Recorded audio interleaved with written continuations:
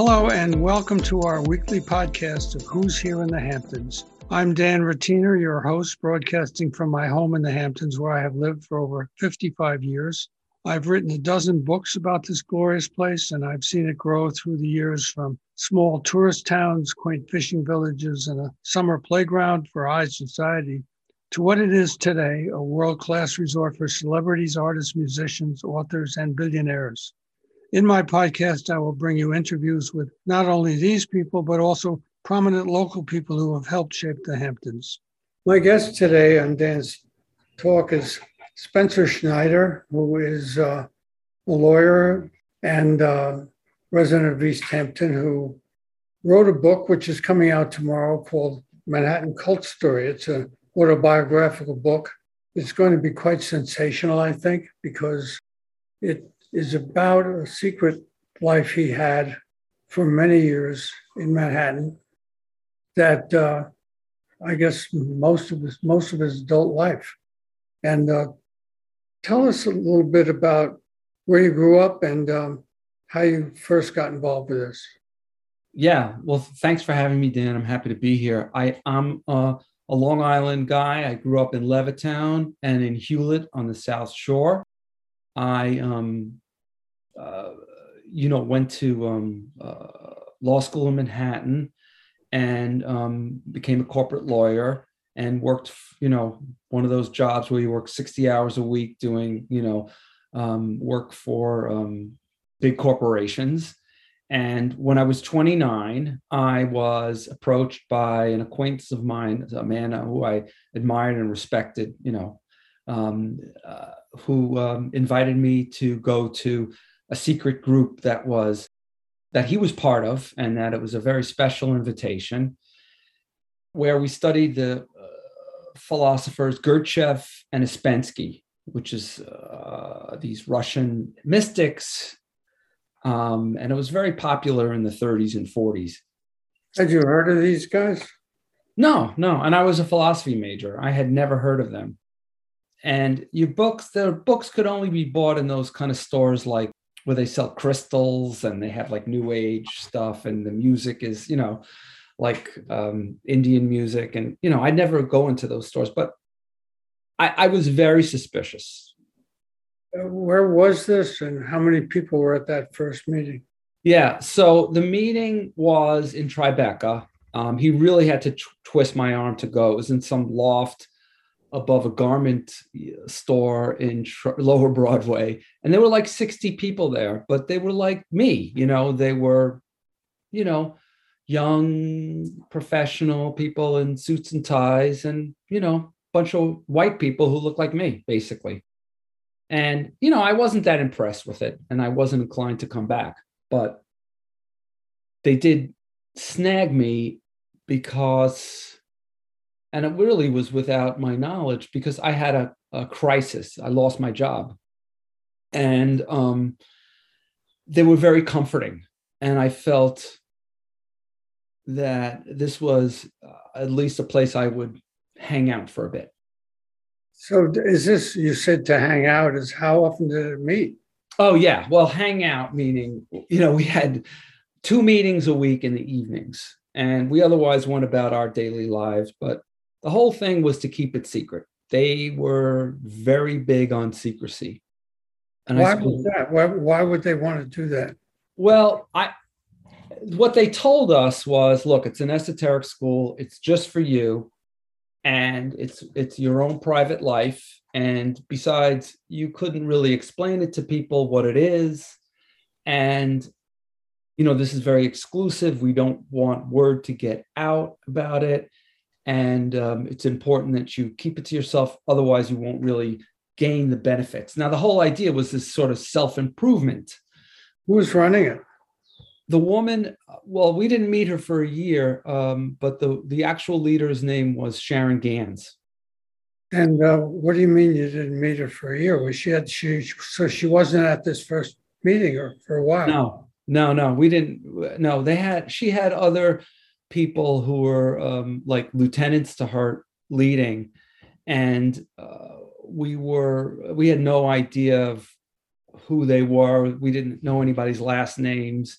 There was no internet there. There was nothing, no way to look up anything about them. Yes. And I mean, it was just like in 1989, there's no way to know anything. And, eventually Sharon Gans appeared. We weren't told of who she was, but if we had the internet, then we would have been able to find out that she was basically a washed up actress who'd been in one movie and been in some experimental theater in the 60s, and that she and her husband, whose name was Alex Horn, had left San Francisco in the late 70s because the San Francisco Chronicle had done an expose on them because they were accused of running a cult that abused children, that forced people to do labor. They had some allegations of rape, that they were abusing people to do work for them on their behalf. But you didn't know this and couldn't know it. No way. I didn't know about their history until I was a good 18 years in. I had no idea. I just had no idea. And even if you looked on the internet when it became readily available, I guess in the mid 90s, right? Later, I think. Yeah. Let's say around 9/11, around then, even if it was available, even if I looked it up, it would have been hard to find because it wasn't that developed. But eventually it came out, and, I still stayed despite learning about their awareness, because learning about their history, because I was so dependent upon them. And that's really the nature of cults in general. I mean, it's like an abusive relationship, like an abused spouse. Their whole identity is based upon being with this other person, the codependency issues and whatnot. I'm not a psychiatrist, but I am. I've spoken to many people who. An example of something that happened that would be explain that more. Oh, you mean about like that would make you feel dependent and you have to do this? Oh, yeah, sure. Well, for one, they were very encouraging with me in starting my own practice, my own law practice, because I had lost my job in '89. And my practice did very well. I did exceptionally well. And I really attributed that to my connection with the group, this whole mystical idea of, and there are a lot of philosophical ideas, which I can't really get into now, but the Gurdjieff and Ouspensky, cosmology is something that we took upon ourselves. And so I felt that without this connection to, and we called this group School. That's all it was called. It had no name, it had no advertising, no signage, nothing. And nobody knew about this thing. I never told anybody, and people kept it secret. But so one is I felt there was a success element. I also felt that if I left, I would lose that connection because people were ostracized if they left.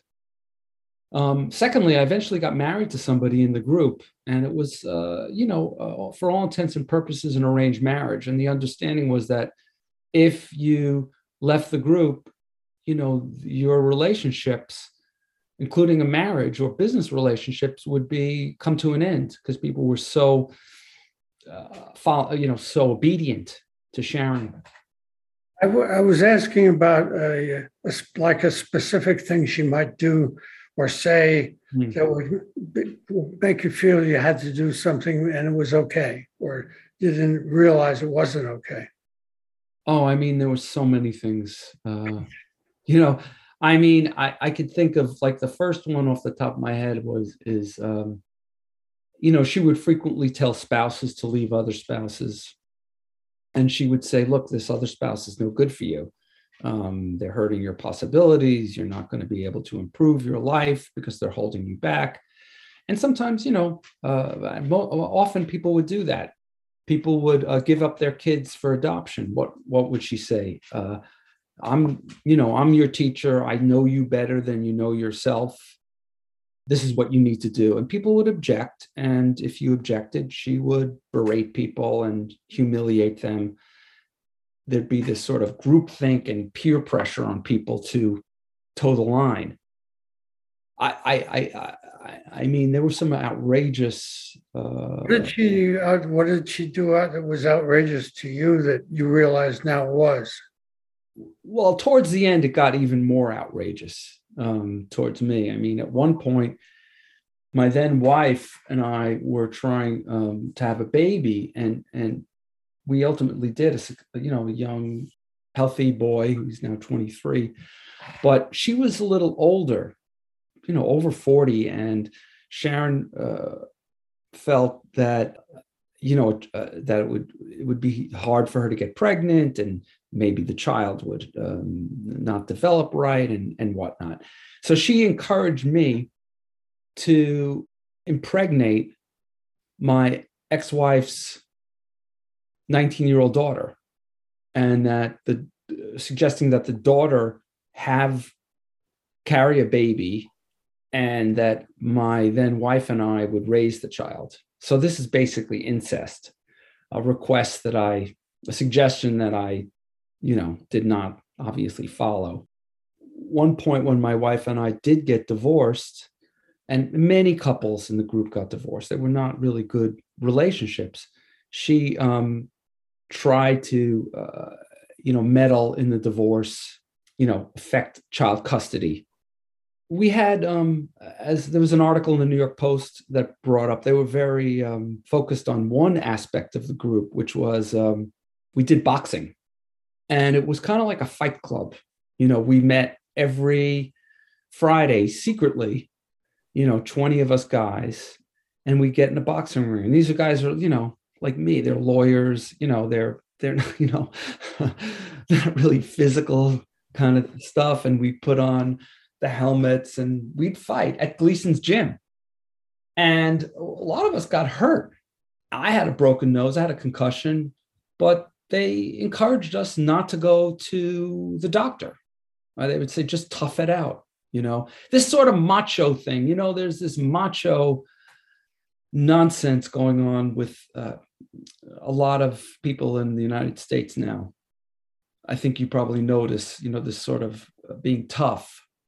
This group was very much espoused that, Let me think of, I'll tell you another outrageous thing that Sharon did was she believed that gay people could be converted. And she was all in favor of her own brand of conversion, which was asking gay men to marry women. And she was successful in doing that a number of times, including having a gay man marry her daughter. Wow. What was her attraction? What brought her to everybody? You must have admired her in some way that was not right, but nevertheless. Right. It's so hard to pin that down to one thing, but I would say a lot of it had to do with this sort of groupthink and peer pressure. I mean, we were in the group for a year before we met her, and we very much liked the leaders who ran the group, but they were they admired her so much. So we sort of picked off of that. The other thing is she could be extremely kind. I mean, no one could make you feel better than she did. There was something about her, even though I thought she was nuts, she just had a way of making you feel so good about yourself. And, people revered her. So if she showed personal attention to you, you were like, oh, that's like Buddha, it was like Jesus Christ or Moses, whatever. Let me ask you just slightly different. Did you always meet in the same place, and were there always in a large 50, 60 people?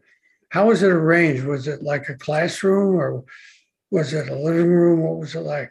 It was a rented law. Well, we met over the years, we met in 3 different spaces, all in Manhattan. Well, originally in Tribeca, then Chelsea, then the Garment Center, in office spaces, really. And it was basically a large room with homemade built risers with plastic chairs that were placed on it. And the teachers or leaders of the group, they called themselves teachers because we called it school, sat in the front of the room in director chairs. Sharon, however, had a pedestal that was set up for her. And she had a lazy boy that was set up for her. And she sort of reclined and pontificated from her lazy boy. Wow. And, she would have, her vodka there, her cigarettes, her, finger foods, everything would be set up for her. And people would, serve her throughout the evening. If she threw a napkin down, somebody would come up and get it. How long were you in the group altogether? How many years? 23. That's amazing. Yeah. How did it end? It ended when, Sharon really meddled in my marriage ending, and that was a big turnoff. She also meddled in my business affairs. Did she meet with anybody that you knew, or was it always with you as an agent, so to speak? No, I mean, I was in the group, in the classes, so I always saw her in classes, but we also spoke on the phone. I had a very close relationship with her. I mean, she basically used me as her chauffeur. And, I spoke to her on the phone at least once a week. I drove her to and from class. She didn't talk to your wife. She didn't talk to your business people. Oh, both. My business people were in the cult, and so was my wife. I see. So she had complete control over my life. Oh. And really, the big thing that set it off was that I met someone, a woman, and, I told her about the group. I just was so unhappy there. And I told her about it, and she encouraged me to leave. And the other thing was I was having a nervous breakdown. I mean, I was having. What year was this? 2012. Oh, so you've taken 10 years to decide to write the book. I read she's passed on. Yes. That was made it more possible for you to think of doing that. Well, I started writing it before she passed away. And I got the book contract shortly after she passed away. But she know you were writing about her?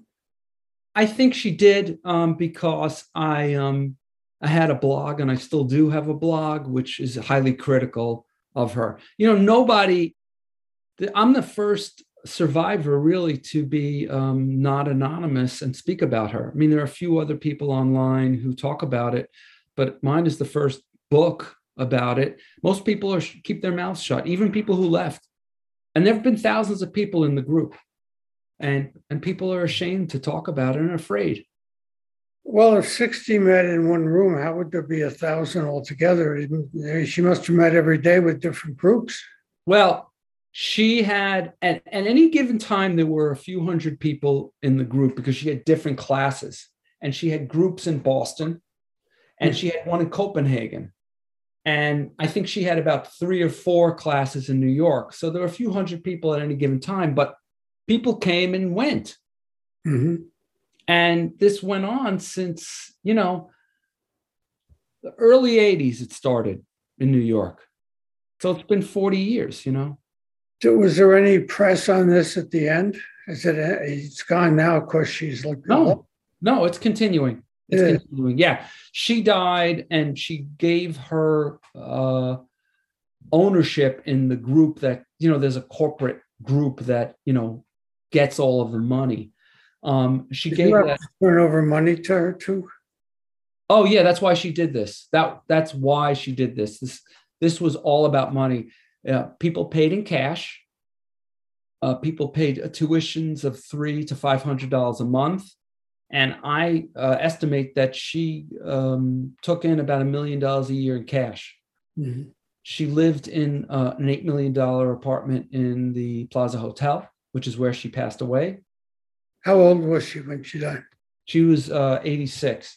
She's buried in here in the Hamptons. She's buried off her Springs fireplace in the Springs. She had a home in Bridgehampton, which was built by members of the cult. And she had homes in Montana. Where did she have a home out here? in the hills, in Bridgehampton Hills, on I forgot the name of the street. Blank Yes, there's a Blank Lane. Blank Lane. Yeah, Yep, it's off of Scuttle Hole, I think. Or correct. Yeah, I know where it is. Yeah, and it's like halfway up from Scuttle Hole. It's behind trees there, and it's right on the farm. Did she have a family and have a husband and all, or was she single and on her own? She had been married twice, and she got divorced. I think in the mid 70s, and then she got remarried to a guy named Alex Horn, who introduced her who was already a cult leader and introduced her to all this philosophy. And the two of them ran the cult. His name was Alex Horn, and he passed away in 2008. He's also buried out here.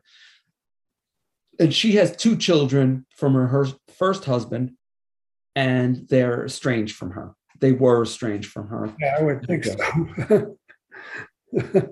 Yeah. You think she also, I should say, she lived in Montauk for a while. Where? Her and her husband had a home off of Old Montauk Highway in the President section, the president names. Yes, Grant. Yeah, one of those streets. And they had an A-frame. Sure. And I found this because I did a lot of research on them. They were busted for growing pot. I don't know, sometime in the 70s, and there's a piece about them in the Star. Mm-hmm. And like a docket, the docket. Yeah. They were growing pot there. And the husband, his name was Ezra Kulko, who was a dentist. He took the rap. I think he paid some fine, and that was that. But nothing happened to her. Yeah. Looking back on it, do you think it was a good idea that you got involved with this, even though it was pretty awful? I mean, nothing good came of it except that I have a terrific son. And I guess you could say that I made some friends who, once they left and I was gone, we have some friendships. I did enjoy the first years in it, but there's nothing that I can take away from that of any good. So that's one of the reasons I was compelled to write the book, was to sort of take this experience so I could put it behind you, I guess, in some way. Yeah, I mean, there's a personal element, but I really did want to expose them because they deserve to be exposed. And I feel that the story can be helpful to other people. Yeah. In so many ways, about resilience and getting your life back and, your dignity. There's a lot of groupthink these days. I think when somebody goes through a crisis, they can be vulnerable they reach out for help from people, and they can be vulnerable and thinking, in fact, some things can help, joining a group. I had a tough year one year, and I joined a commune out in Quogue, and I treasure that year. I only was there for about a year, and made some wonderful friends, but it was nothing like what you went through. I think if it had been a year or two and it lacked all of the, trappings of a cult, meaning that the leader was benevolent and good meaning. That's who mine was. Yeah. Yours sounds like it was. I mean, it was a commune. It's a fantastic, great thing to have a community. There's nothing like a community. We all yearn for that. But, it's so you can be easily taken advantage, especially in an environment that's all encompassing, as you know. I mean, people are tricked all the time, but yeah. Well, it's quite a story, and I look forward to seeing the book and perhaps meeting you at the author's night. Yeah. And you've been coming out to the Hamptons for 10 or 12 years after being here with your family and all that. So you're quite familiar with us. Thanks for being on the show. My pleasure. Thank you for having me, Dan. Sure. I'm Really talking fun. to Spencer Snyder and his new book, Manhattan Cult Story. Bye-bye. Take care.